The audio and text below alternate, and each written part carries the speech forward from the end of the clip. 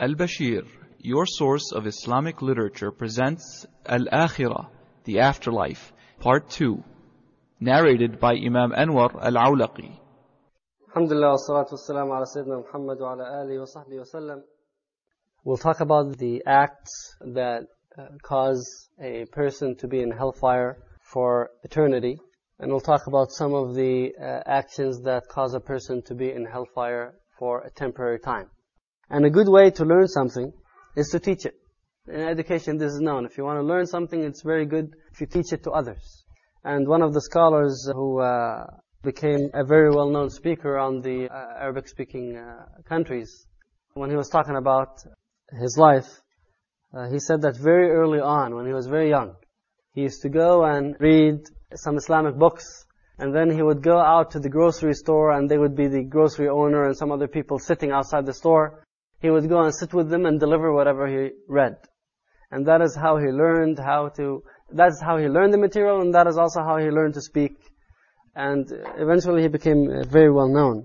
His name is Sheikh Ahmed Al-Qattan, if any of you heard about him. Therefore, it would be very helpful for us if we deliver this material to others, our families, our friends. But this is a material that we need to study and remember for life, because this is our future. It's one of these two options, and we ask Allah subhanahu wa ta'ala that Allah makes us of the people of Jannah. The ones who will receive eternal torment in hellfire are the disbelievers and the hypocrites. These are the two categories of people who will receive the punishment for eternity. It's not a temporary time. It's not 1,000,000 years, 1,000,000,000 years. It's infinity, eternal punishment in hellfire. Allah subhanahu wa ta'ala says, وَالَّذِينَ كَفَرُوا وَكَذَّبُوا بِآيَاتِنَا أُولَئِكَ أَصْحَابُ النَّارِ هُمْ فِيهَا خَالِدُونَ. The ones who disbelieved and rejected our ayat are the people of hellfire. They will reside therein forever. A thought used to come up in my mind: how come these people sinned for only 60 or 70 or 80 years, and then they're punished for an infinite amount of time?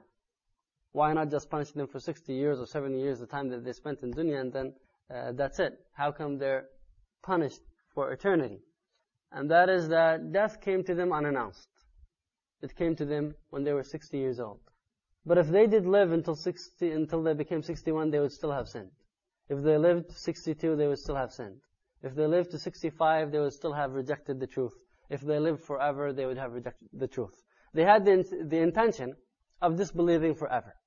Therefore, they're punished forever. And that's why intention is very important. Because they had the intention of sinning forever, they received punishment forever, even though they only lived in this world for 60 or 70 years. And the other category of people who will be punished in hellfire for good are the hypocrites. And the hypocrites are receiving the worst punishment. Allah subhanahu wa ta'ala says, إِنَّ الْمُنَافِقِينَ فِي الدَّرْكِ الْأَسْفَلِ مِنَ النَّارِ. The hypocrites are in the lowest levels or ranks of hellfire. They receive the worst punishment, because the lowest rank is the worst. And the situation of the munafiqeen is worse than the non-believers, because with the munafiqeen, not only is there disbelief, but there's deception, there's lying, there's all of these bad qualities. And they are closer to the truth because they're exposed to it always, and they're pretending that they're following the truth. And they still reject it. Therefore, their situation is much worse than the non-believers who might be far away from the message itself. And also because the harm of the hypocrites to the ummah is greater than the harm of the disbeliever. And that's why Allah subhanahu wa ta'ala talked about al-munafiqeen, the hypocrites, in detail in Qur'an. Because of their underground deceptive conspiracies against the ummah, they end up harming the ummah more than the outside enemy who has a clear banner that I'm your enemy. But with the munafiqeen, they're working underground and breaking it down from areas that we don't perceive. And if we look at the earliest disputes that happened among the Muslims and the biggest fitan, they were caused by al-munafiqeen. And if we look at the time of Rasulullah sallallahu alaihi wasallam, the greatest harm to Rasulullah sallallahu alaihi wasallam was caused by al-munafiqeen who were with him in Medina. The enemy was outside. The temporary torment is for the believers who believe in Allah subhanahu wa ta'ala, believe in the messengers, but they have accumulated sins, and the sins are too much, and they did not, all of the afflictions that they had in this world, and the suffering of death, and the suffering of the grave, and the pain of the Day of Judgment was not enough to wash away those sins, so they still have to spend some time in hellfire. And there are many sins that could cause this fate. I'll just mention some of them which were mentioned that carried the threat of hellfire, specifically in Quran or in Hadith. But this is not, in general, all of the sins. I mean, any sin could cause this. I'm just choosing a few.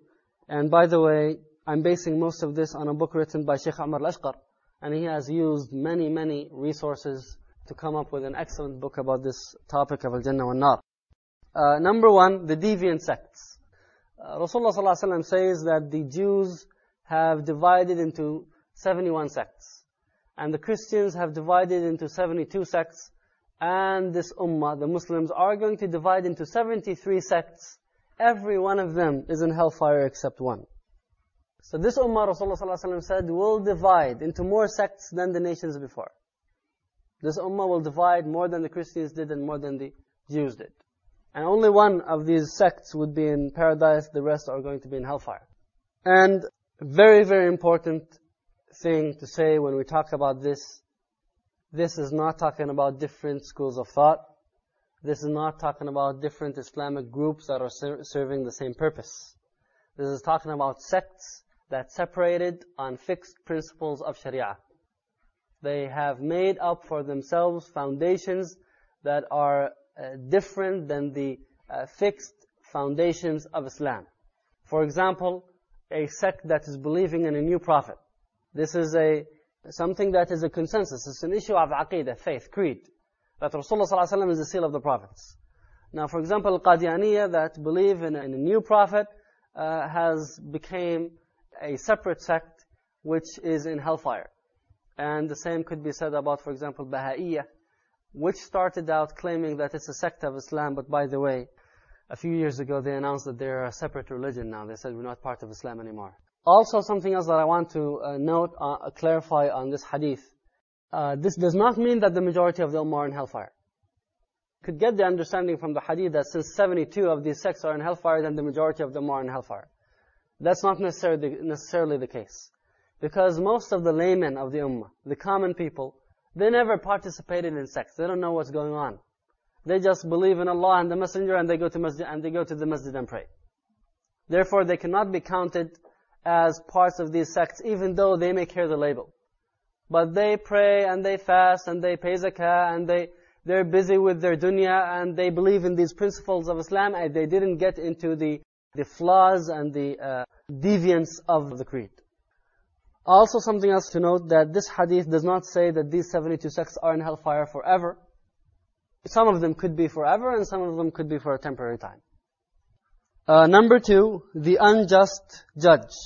There's a hadith in Tirmidhi, Rasulullah ﷺ says that there are 3 types of judges. 2 of them are in hellfire and 1 is in Jannah. The 2 who are in hellfire is a judge who rules and knows that this is wrong, but is still doing it for a worldly reason. Rasulullah ﷺ says that judge is in hellfire. And then there's another judge who is ruling but has no knowledge, is ignorant, and he is causing harm to others because of his ignorance. Rasulullah ﷺ also says that this judge is in hellfire. And then there's a third judge which knows and applies the knowledge in a righteous fashion, and that judge is in paradise. Number 3, fabrication of hadith. Rasulullah ﷺ says, and this hadith is in Bukhari and Muslim and many other books of hadith, مَنْ كَذَبَ عَلَيَّ مُتَعَمِّدًا فَلْيَتَبَوَّأْ مَقْعَدَهُ مِنَ النَّارِ. Whoever, and this hadith says, مَنْ كَذَبَ عَلَيَّ فَلْيَتَبَوَّأْ مَقْعَدَهُ مِنَ النَّارِ. Whoever lies, fabricates a lie against me, will be guaranteed a seat in hellfire, a place in hellfire. If somebody fabricates a hadith against Rasulullah sallallahu alaihi wasallam, even if it has a good meaning, that person will be guaranteed a place in hellfire. And this is talking about the ones who fabricate the hadith, the ones who make the hadith up. It's also a sin, but not to the same degree, to narrate fabricated ahadith. It is a sin to say that Rasulullah ﷺ said this when he didn't say it. And therefore we should be careful in the ahadith that we narrate. Number 4, Arrogance. Arrogance is a very, very dangerous sin. Rasulullah ﷺ says, and this hadith is in Muslim, لا يدخل الجنة من كان في قلبه مثقال ذرة من خردل من كبر. Rasulullah ﷺ says, the one who has a single grain of arrogance, pride in their hearts will not enter into paradise. Just a small amount of arrogance is enough to keep a person away from paradise. We're not talking about a heart filled with arrogance. We're talking about just a single grain of arrogance in a heart is enough to take a person away from paradise. When Rasulullah ﷺ said this, a Sahabi said, إِنَّ الرَّجُلْ يُحِبُّ أَن يَكُونَ ثَوْبُهُ حَسَنًا وَنَعْلُهُ حَسَنًا. The Sahabi said, we like to have our clothes clean and our shoes clean. The Sahabi felt that maybe that's a form of pride, that you want to look good. Rasulullah ﷺ said, إِنَّ اللَّهَ جَمِيلٌ يُحِبُّ الْجَمَالِ الْكِبْرُ بَطْرُ الْحَقِّ وَغَمْطُ النَّاسِ. Rasulullah ﷺ said, Allah is beautiful and He loves beauty. Therefore it's okay if you want to have good clothes and clean. That's not arrogance. But then Rasulullah ﷺ gave the definition of arrogance. He said, الْكِبْرُ بَطْرُ الْحَقِّ وَغَمْطُ النَّاسِ. Al-kibr is transgressing against others and rejecting the truth. What does rejecting the truth here mean? You are shown the truth, but because of your pride, you refuse to follow it. Because you don't want to show that you're ignorant. Because the person does not want to adopt someone else's idea or something. Because of too much self-confidence to the extent that you refuse anything else. That is arrogance. And also, ghamtun nas. It is transgressing against others. So you don't give people what is due to them. That is arrogance. That is the kibr, which is not allowed. A fifth sin that is very dangerous and carries a threat of hellfire with it is murder. Al-qatl. Killing people innocently without a reason. That's a major, major sin. And Allah subhanahu wa ta'ala says in Quran, وَمَن يَقْتُلْ مُؤْمِنًا مُتَعَمِّدًا فَجَزَاؤُهُ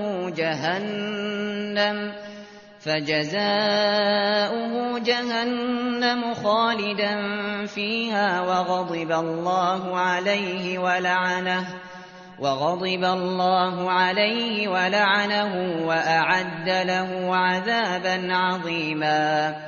SubhanAllah, this ayah, Allah subhanahu wa ta'ala says, if a man kills a believer intentionally, his recompense is hell, to abide therein forever, and the wrath and the curse of Allah are upon him, and the dreadful penalty is prepared for him. All the threats are there. Hellfire, the curse of Allah, and a dreadful penalty. This is talking about the one who kills a believer. What about if you kill a non-believer?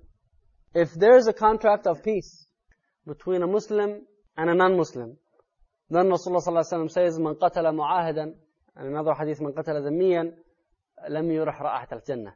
If you kill a person whom you have given peace, then you will not smell the smell of paradise. Number 6, riba. Riba is interest. Allah subhanahu wa ta'ala says in the ayah that the ones who insist on dealing with interest, for them is the punishment of hellfire. And also Rasulullah ﷺ says, beware of the 7 greatest sins. And he mentioned the riba as one of them. Riba is one of the 7 greatest sins. We should never underestimate riba. Riba is a disaster. فَأْذَنُوا بِحَرْبٍ مِّنَ اللَّهِ وَرَسُولِهِ. Allah subhanahu wa ta'ala says that whoever deals with interest, Allah and His Messenger are waging a war against you. If you deal with interest, Allah and His Messenger are going to wage a war against the person who deals with interest. Ibn Abbas gives a tafsir to this ayah. He says on the Day of Judgment, the person who deals with riba is going to come out of his grave كَالَّذِي يَتَخَبَّطُهُ الشَّيْطَانُ مِنَ الْمَسِّ, like the one who is obsessed with the devil, jumping and shaking violently as if the person is obsessed with the devil. And then the angels are going to come to that person and give him weapons. And they are going to tell him, prepare for war. You're going to fight against Allah and His Messenger, here, go and fight. It's a very dangerous sin. And it's one of the sins that has become very, very widespread in the modern world of today. I mean, in the world of today, the whole world is immersed in a pool of riba. Number 7, eating other people's property. Taking what does not belong to us. Allah subhanahu wa ta'ala says, يا أيها الذين آمنوا لا تأكلوا أموالكم بينكم بالباطل إلا أن تكون تجارة عن تراض منكم ولا تقتلوا أنفسكم إن الله كان بكم رحيما ومن يفعل ذلك عدوانا وظلما فسوف نصليه نارا وكان ذلك على الله يسيرا. O you who believe, eat not up your property among yourselves in vanities, but let there be amongst you traffic and trade by mutual goodwill. Nor kill yourselves, for verily God has been to you most merciful. If any do that in rancor and injustice, soon shall we cast them into the fire, and easy is it for Allah. The 8th sin is الركون إلى الظالمين, inclining towards the oppressors. If there's a king, or a president, or a leader, or a person who's oppressive, a tyrant, and you have certain love and appreciation and respect to such a person, then you're risking being with that person on the Day of Judgment. We should stay away from the tyrants, we should stay away from the oppressors, we should disapprove their actions, we should not participate with them in any shape or form. And if we do, then Allah subhanahu wa ta'ala says, وَلَا تَرْكَنُوا إِلَى الَّذِينَ ظَلَمُوا فَتَمَسَّكُمُ النَّارُ. Allah says, and incline not to those who do wrong, or the fire will seize you. The ayah talks about al-zalimeen, the transgressors and oppressors, but it would also apply to anybody who is insisting on sins.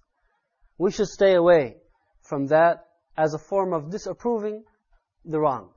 It's not enough, by the way, there's a common misunderstanding that as long as you're not doing it yourself, it's okay. That's not the case. Even if you're not doing it yourself, if you are with people who do the sins and you don't disapprove it and you get along with them fine, then that in itself constitutes a sin. And for example, working as a security for tyrant. You're not practicing oppression yourself, but you are participating in securing and guarding a person who's doing so. And it could get really dangerous. I mean, there's one, the man, he was a policeman. He came into Imam Ahmad ibn Hanbal. And this policeman was part of the police force that is under the Khilaf al-Abbasi, under the Khalifa, the Abbasi Khalifa. And at the time there was some good, but there was also a lot of evil going on by the government. So this policeman asked Imam Ahmad ibn Hanbal and said, am I considered to be one of those who are assisting the oppressors? Imam ibn Hanbal said, no, you're not. You are an oppressor yourself. You're not one of those who are assisting. You are part of the police force that is keeping this. You are part of the security. You are part of the army that is keeping this regime in power. You're not only inclined toward them. You are part of the system itself. Number 9, Rasulullah ﷺ says in a hadith, and this is one of the signs of the Day of Judgment, that there are 2 groups of people from my ummah who are going to be in hellfire and I didn't see them yet, meaning they're going to come in the future. One of them, kasiyat, ariyat. One of them are women who are dressed but they're not dressed. They're dressed but they're naked. This means that they have some clothes on, but those clothes as if they don't exist. Either being tight or being just strings or whatever. I mean, it's not really classified as clothes. And Rasulullah ﷺ said that these are a group of my ummah that will be in hellfire. And then the second group are men who have whips in their hand. And this is talking about what I was just mentioning earlier, the security forces. And this occurred in the past in the Muslim world before modern weapons were developed. The security forces used to go around with batons and with whips. And Rasulullah ﷺ said that they are in hellfire because they are the ones who are keeping oppression in place. Rasulullah ﷺ said that their punishment is Jahannam. Number 10, cruelty towards animals. This hadith is in Bukhari. Rasulullah ﷺ says that a woman entered into hellfire because of a cat. We also know that there's another hadith that a woman entered into paradise because of a dog. So treating animals nicely or with cruelty could make a difference in the akhirah.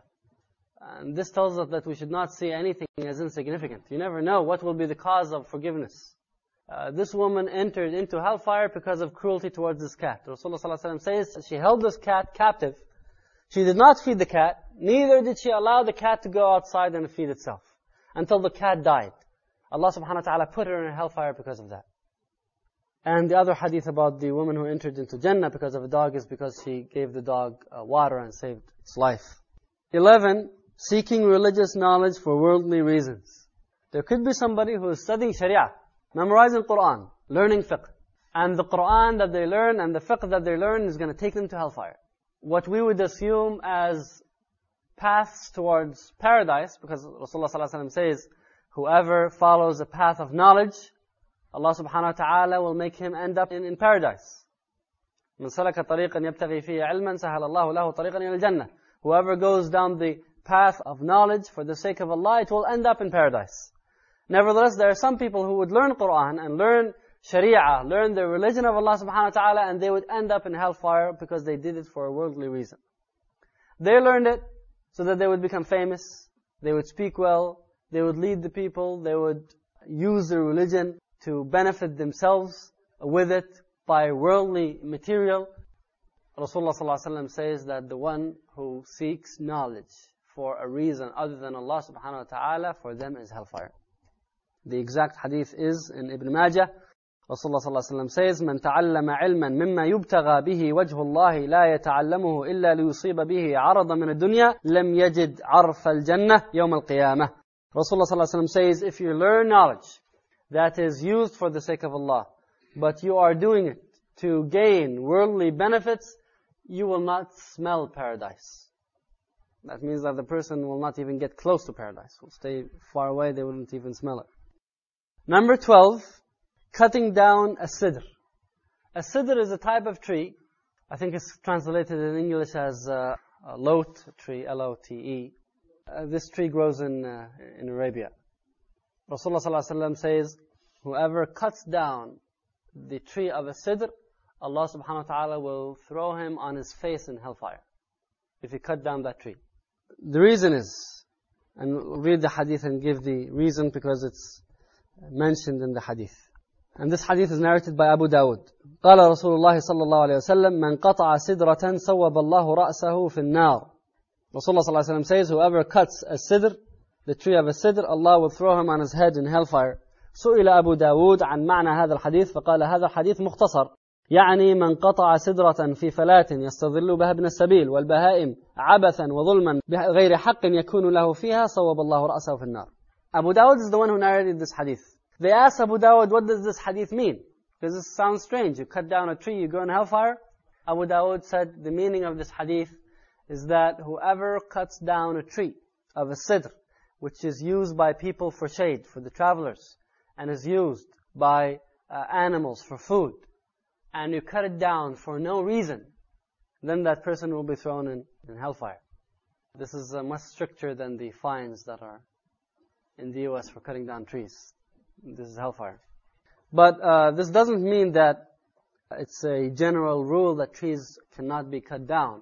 If there's a reason for cutting down the tree, then it's acceptable. A reason like for burning wood, for construction. But this hadith is talking about wastefully cutting down a tree. Just going down and cutting down a tree just to get a piece of wood out of it and not benefiting for the rest of the tree. That is a waste. And there's a severe punishment for it, which is being thrown in hellfire. Especially in Arabia, because there's a scarcity of trees. I mean, you could travel a very, very long distance until you get a tree and find shade. And animals would have to travel a very far distance to just find a tree to eat. So you're actually causing a lot of harm by cutting down a tree. And Rasulullah ﷺ says, fi falah, in the wilderness. This is talking about cutting them in the wilderness. It's different than if it was in the city or in a certain locality. Number 13, suicide. The hadith is in Bukhari. قال من تردى من جبل فقتل نفسه فهو في نار جهنم يتردى فيها خالدا مخلدا فيها أبدا. Rasulullah sallallahu alaihi wasallam says, whoever throws himself from a mountain to kill himself, he is in hellfire, throwing himself from a mountain in hellfire forever. ومن تحسى سما فقتل نفسه فسمه في يده يتحساه في نار جهنم خالدا مخلدا فيها أبدا. And whoever drinks poison to kill himself will be drinking that poison in hellfire forever. ومن قتل نفسه بحديدة فحديدته في يده يجأ بها في بطنه في نار جهنم خالدا مخلدا فيها أبدا. And whoever hits himself in his stomach with a knife to kill himself, then in hellfire they would be stabbing themselves forever. You might say that, why does it say here forever and we mentioned it in the category which is temporary? Well, the hadith, when it says, this hadith says it is forever, it means a very, very long time. But it doesn't mean eternity. But the word here is used to let us know that it's a very, very long time, to the extent that it can carry the label of forever. Even though eventually, if the person has La ilaha illallah, they could go to Jannah. But it's going to be after a long time.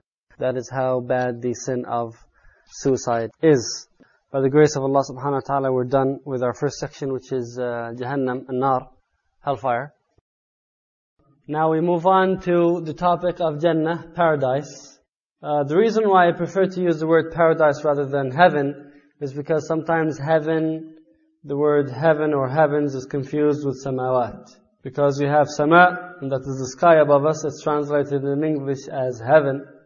So sometimes a person might be talking about the heaven and they mean the sky, while somebody is understanding that they mean paradise. It's confusing. It's one of the limitations of the language, that in English the word heaven means two different things.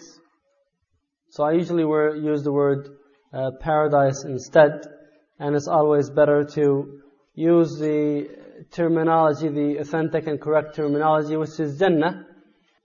Who is the first person who will reach to the gates of paradise? In Sahih Muslim, Anas ibn Malik narrates, قال رسول الله صلى الله عليه وسلم أنا أكثر الأنبياء تابعا يوم القيامة وأنا أول من يقرع باب الجنة. Rasulullah صلى الله عليه وسلم says, I will have the greatest or largest following on the Day of Judgment among all the Anbiya of Allah, and I will be the first person to knock on the gates of paradise. So Rasulullah ﷺ will get there before anybody else is even close. He will get there while the proceedings of the Day of Judgment are still going on. And people are still being held, they're still going through al-hisab, the reckoning. And Rasulullah ﷺ is already knocking on the gates of Jannah. And he says in a hadith, also narrated in Muslim. And by the way, brothers and sisters, you might have noticed by now that most of the ahadith I'm using are from Bukhari and Muslim, because there is sufficient ahadith that are authentic and correct to use. So why go and report on ahadith that are doubtful? So most of the ahadith that we're using are from Bukhari and Muslim. Sometimes I would bring in ahadith from other books, but are also authentic. Rasulullah ﷺ says in Sahih Muslim, آتي باب الجنة يوم القيامة فأستفتح فيقول الخازن من أنت؟ فأقول محمد فيقول بك أمرت لا أفتح لأحد قبلك. Rasulullah ﷺ says on the Day of Judgment, I will come to the gates of paradise and I will knock on those gates. So the gatekeeper will say, who are you? Rasulullah ﷺ will say, I am Muhammad. So the gatekeeper will say, I was given commands by Allah not to open these gates for anyone but you. So the gatekeeper is guarding this gate. He's in his post. He's there for years and years. And he has instructions from Allah that he don't open this gate for anyone but Muhammad sallallahu alayhi wa sallam. Because he's going to be the first person to walk into paradise. Following Muhammad sallallahu alayhi wa sallam will be the Anbiya of Allah. 124,000.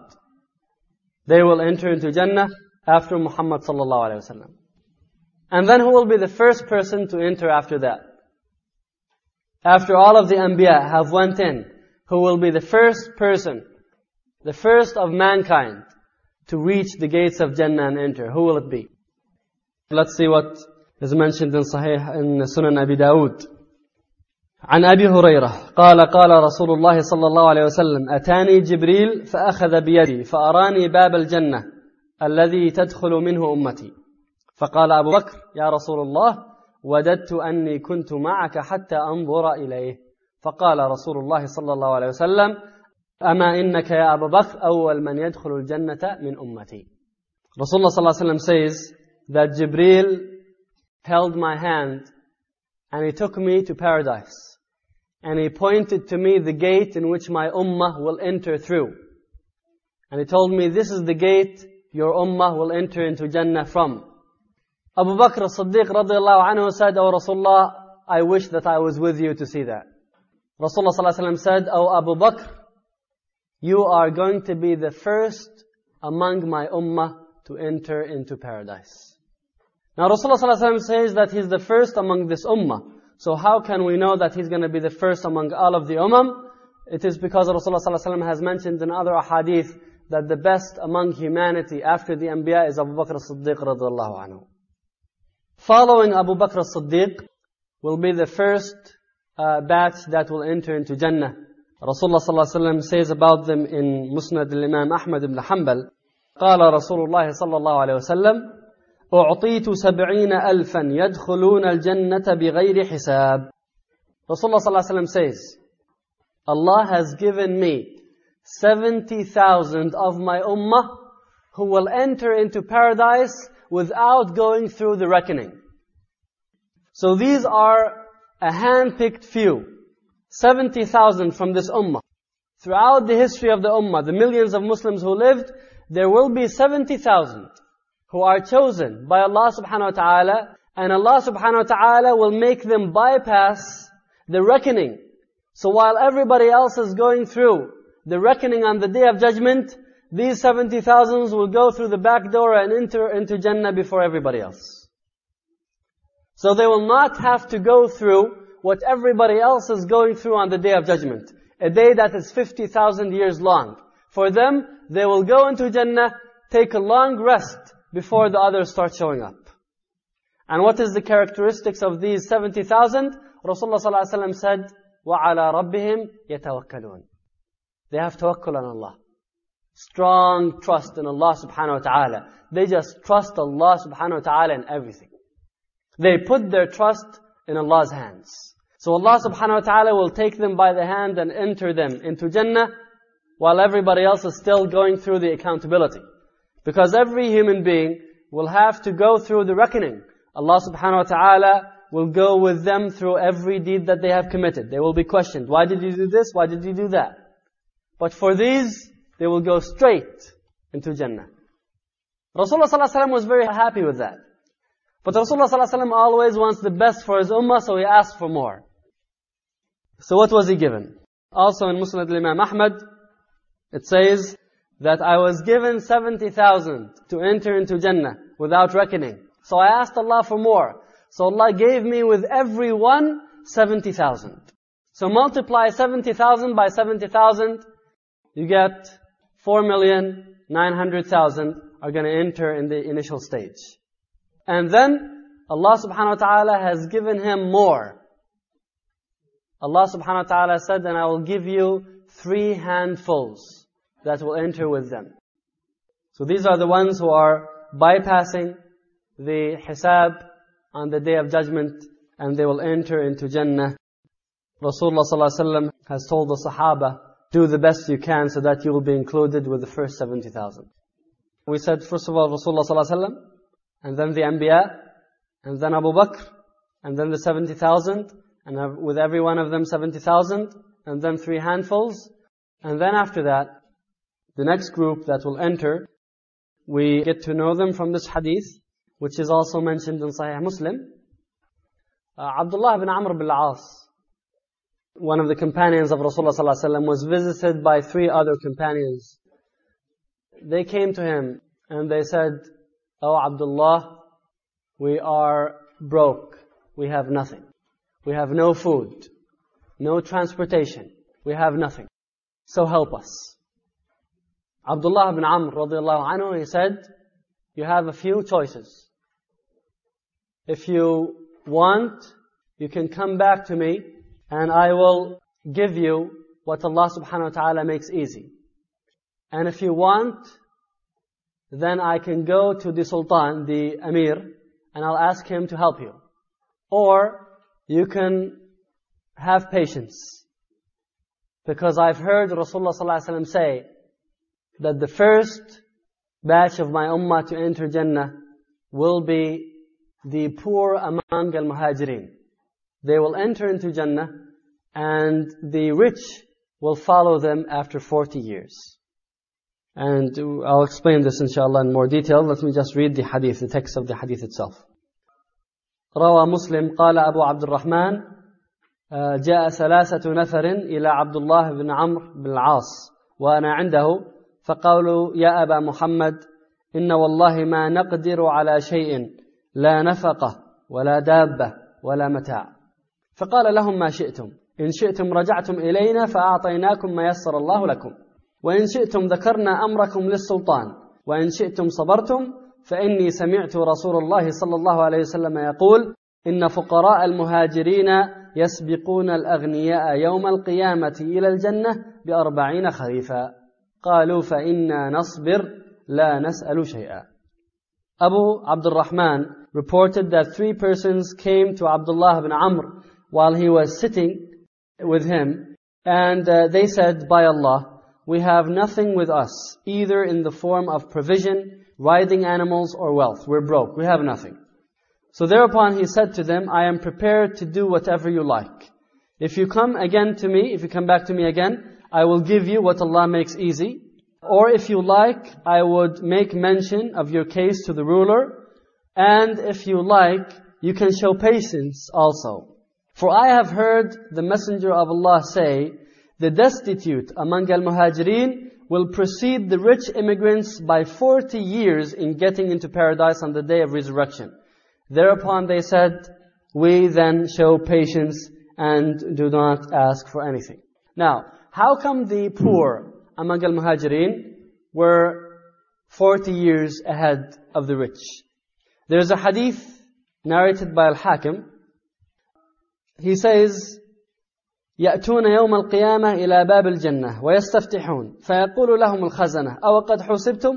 قالوا بأي شيء نحاسب إنما كانت أسيافنا على عواتقنا حتى بتنا في سبيل الله على ذلك. قال فيفتح لهم فيقيلون فيه 40 عاما قبل أن يدخلها الناس. The poor muhajirin will come to the gates of paradise. So the gatekeepers will notice that these people came too early. They were not expecting them to come this soon. So the gatekeepers will ask them, what happened? Did you already go through the reckoning? So the poor muhajirin will say, reckoning for what? We didn't have anything to be reckoned for. We were carrying our swords on our shoulders and we died in the sake of Allah subhanahu wa ta'ala. All of our lives we were fighting for the sake of Allah, so what will we be held accountable for? The meaning of this hadith is that one of the things that will delay the people on the Day of Judgment is the questioning regarding their wealth. Because we know from another hadith that Rasulullah ﷺ says, your feet will not move on the Day of Judgment until you ask for questions. Your life, what have you done with it? Your youth, how did you use it? Your wealth, how did you make it? And how did you spend it? So you notice that 2 questions out of 4 relate to your wealth. How did you gain it? And how did you spend it? So Allah subhanahu wa ta'ala has to go through all of their wealth. How did you make this? How did you make that? How did you spend this? How did you spend that? And that will delay the rich. Now, this is regarding the timing of entering paradise. But it has nothing to do with the levels. See, someone who is poor who enters in the beginning could end up in a low level. And some of the rich who came in years and years later could end up being in a high level. This is strictly speaking about the timing of entering into Jannah. The levels depend on their deeds. But their wealth, the wealthy people will be withheld on the Day of Judgment because money, you have to be questioned about it. So the poor among the muhajirin, they would save time on the Day of Judgment, they would make it through easily. So these are the first people to enter into Jannah. This ummah, Rasulullah ﷺ says about it, and this hadith is in Sahih Muslim. قال رسول الله صلى الله عليه وسلم نحن الآخرون الأولون يوم القيامة ونحن أول الناس دخولا الجنة. Rasulullah ﷺ says, we are the last, but we would be the first on the day of resurrection, and we would be the first to enter paradise. Alhamdulillah that we are part of this ummah. Even though we came at the end of time, but we will be the first on the Day of Judgment to enter into Jannah. Allah subhanahu wa ta'ala has saved the best for last, for the ummah of Muhammad salawatullahi wa salamu alayhi. In fact, some of the Anbiya used to wish that they would be but a follower of Muhammad sallallahu alayhi wa sallam. This is the honor that Allah subhanahu wa ta'ala has given us, which we're taking for granted. The gates of Jannah, we talked about the first people to enter into paradise. What about the gates of Jannah? Allah subhanahu wa ta'ala first of all says about the gates of Jannah, جنات عدن مفتحة لهم الأبواب, gardens of eternity whose doors will be ever open to them. So the gates are very welcoming. And then Allah subhanahu wa ta'ala says, وَسِيقَ الَّذِينَ اتَّقَوْا رَبَّهُمْ إِلَى الْجَنَّةِ زُمَرًا حَتَّى إِذَا جَاءُوهَا وَفُتِحَتْ أَبْوَابُهَا وَقَالَ لَهُمْ خَزَنَتُهَا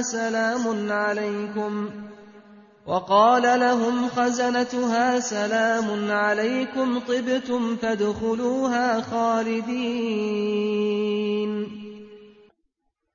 And those who feared their Lord will be led to the gardens in crowds, until behold, they arrive there, its gates will be opened, and its keepers will say, peace be upon you, well have you done. Enter you here to dwell therein. The angels are welcoming them, inviting them. Peace be upon you. Assalamu alaikum. Come in. While we have, on the other hand, we talked about the greetings of the angels on Hellfire, they would reprimand the people of Hellfire as soon as they're coming through the gates. أَلَمْ يَأْتِكُمْ رُسُلٌ مِّنكُمْ. Didn't you receive prophets from amongst yourselves? How come you didn't believe in them?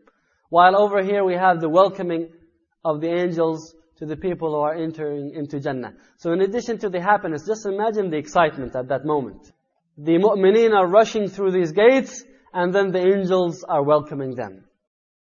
How many gates are there for Jannah? 8. And Hellfire? 7. Hellfire 7 and Jannah 8. In Bukhari, Rasulullah sallallahu alaihi wasallam says, في الجنة 8 أبواب فيها باب يسمى الريان لا يدخله إلا الصائمون. Rasulullah sallallahu alaihi wasallam says, paradise has 8 gates. And one of them is called Ar-Rayyan, through which none will enter but those who observe fasting. So there's a gate that is called Ar-Rayyan. It's special for the ones who used to fast a lot.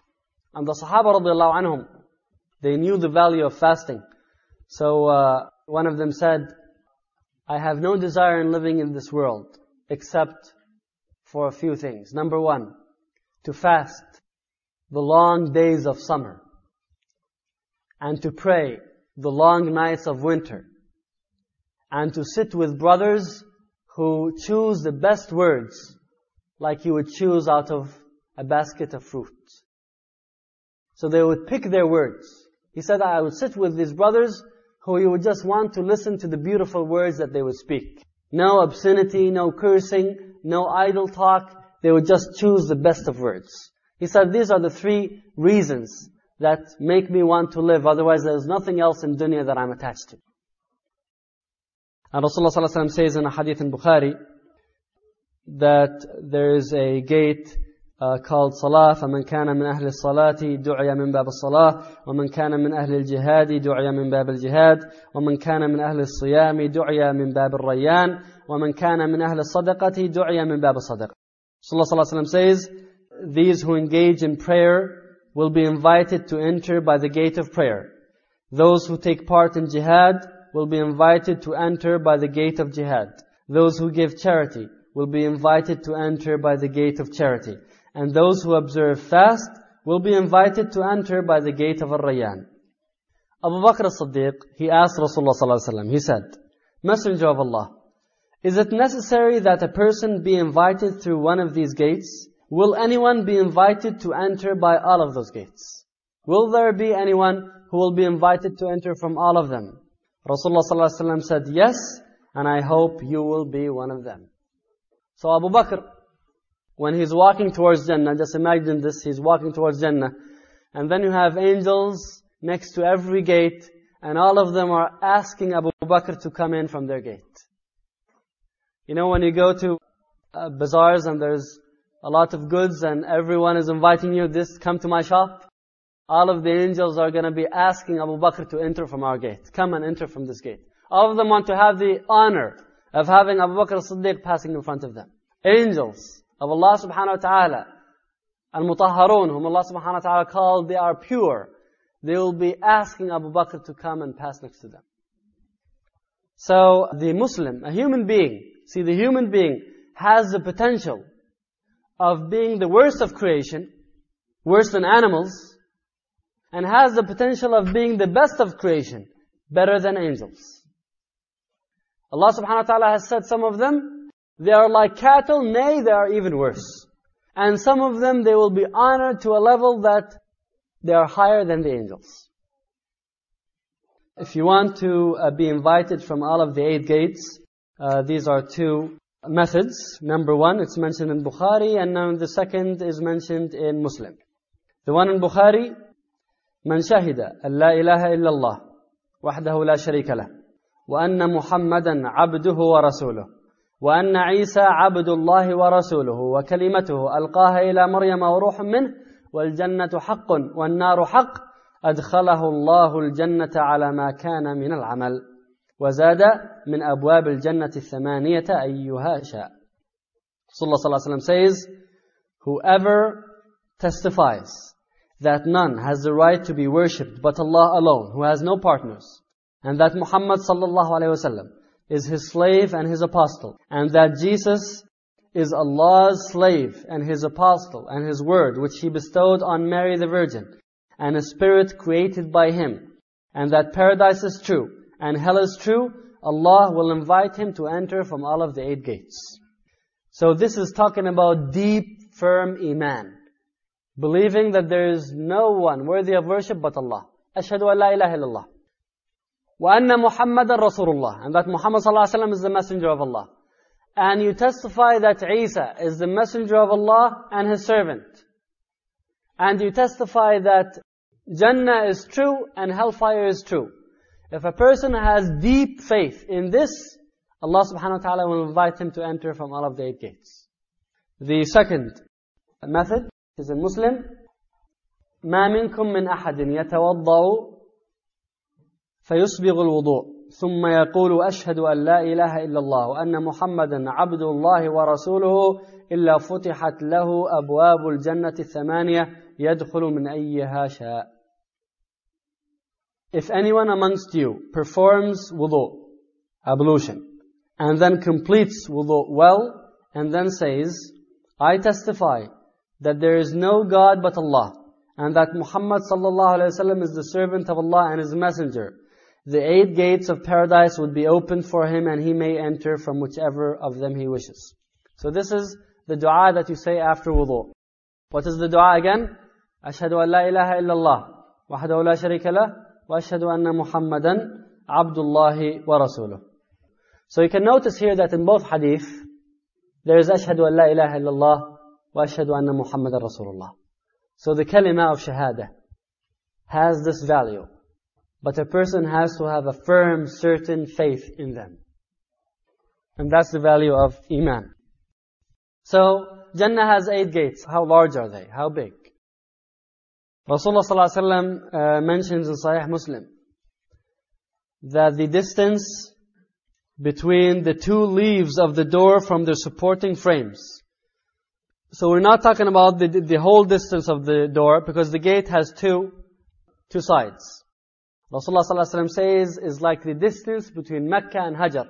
Hajar is in the extreme east of the Arabian Peninsula. So we're talking maybe 1,000 miles plus. Allah Alam, I'm just giving an estimate, but it's a very long distance. That is the size of the gate of Jannah. Rasulullah sallallahu alaihi wasallam says in Muslim al-Imam Ahmad, وَمَا بَيْنَ مِصْرَاعَيْن مِنْ مَصَارِيعِ الْجَنَّةِ مَسِيرَةُ 40 عَامًا وَلَا يَأْتِيَنَّ عَلَيْهِ يَوْمٌ وَإِنَّهُ لَكَظِيظٌ. Rasulullah sallallahu alaihi wasallam says, the whole distance between the two sides of the gate is 40 years walking distance. That's how wide the gate is. 40 years walking distance. And then Rasulullah ﷺ says, and a day will come when it's going to be crowded. So there will be so many people entering on that day, the day of judgment. Rasulullah ﷺ says it will be crowded. Even though it takes 40 years walking to cover the distance of this gate. So we're talking about a lot of people entering into Jannah. Who are the ones who entered into Jannah before the day of judgment? Who are they? Who are the ones whom we know will enter into Jannah before the day of judgment, or they have already been there? Ash-Shaheed, children who die at young age. Who was the one who lived in Jannah? Adam alayhi salam and Hawa, they lived in Jannah.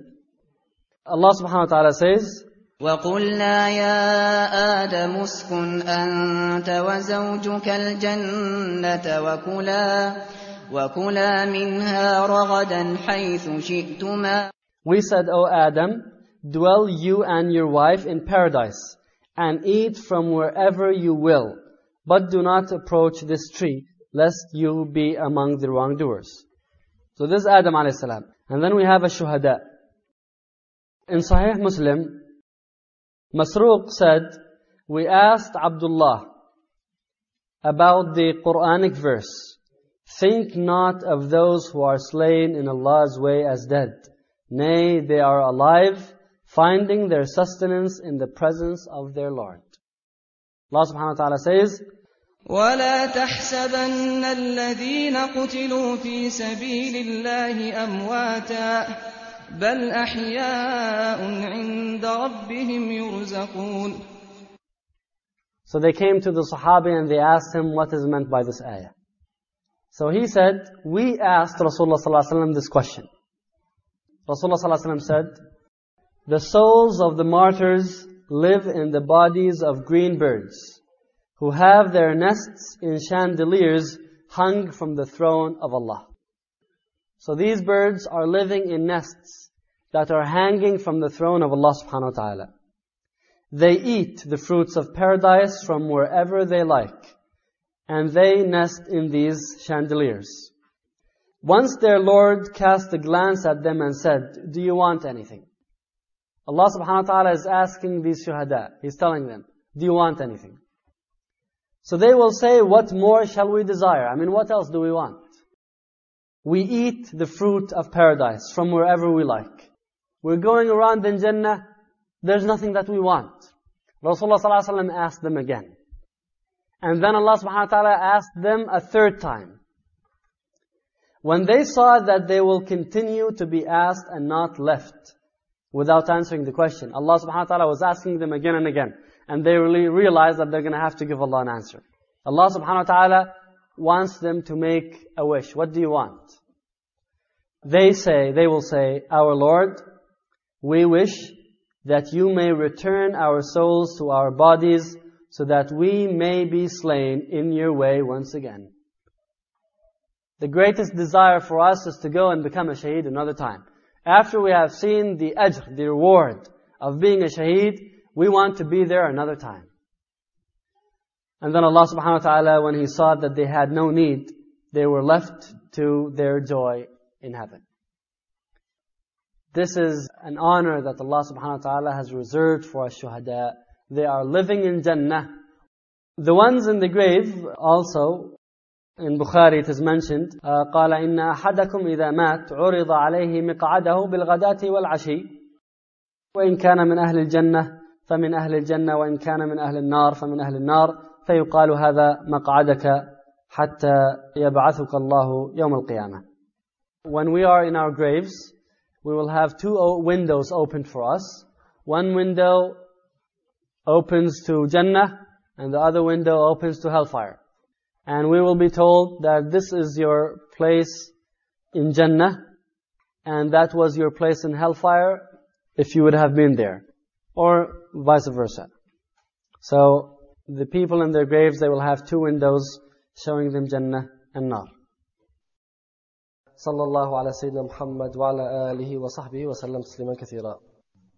For further information, please contact Al-Bashir Publications and Translations at 1-877-745-3330 or 303-574-0095.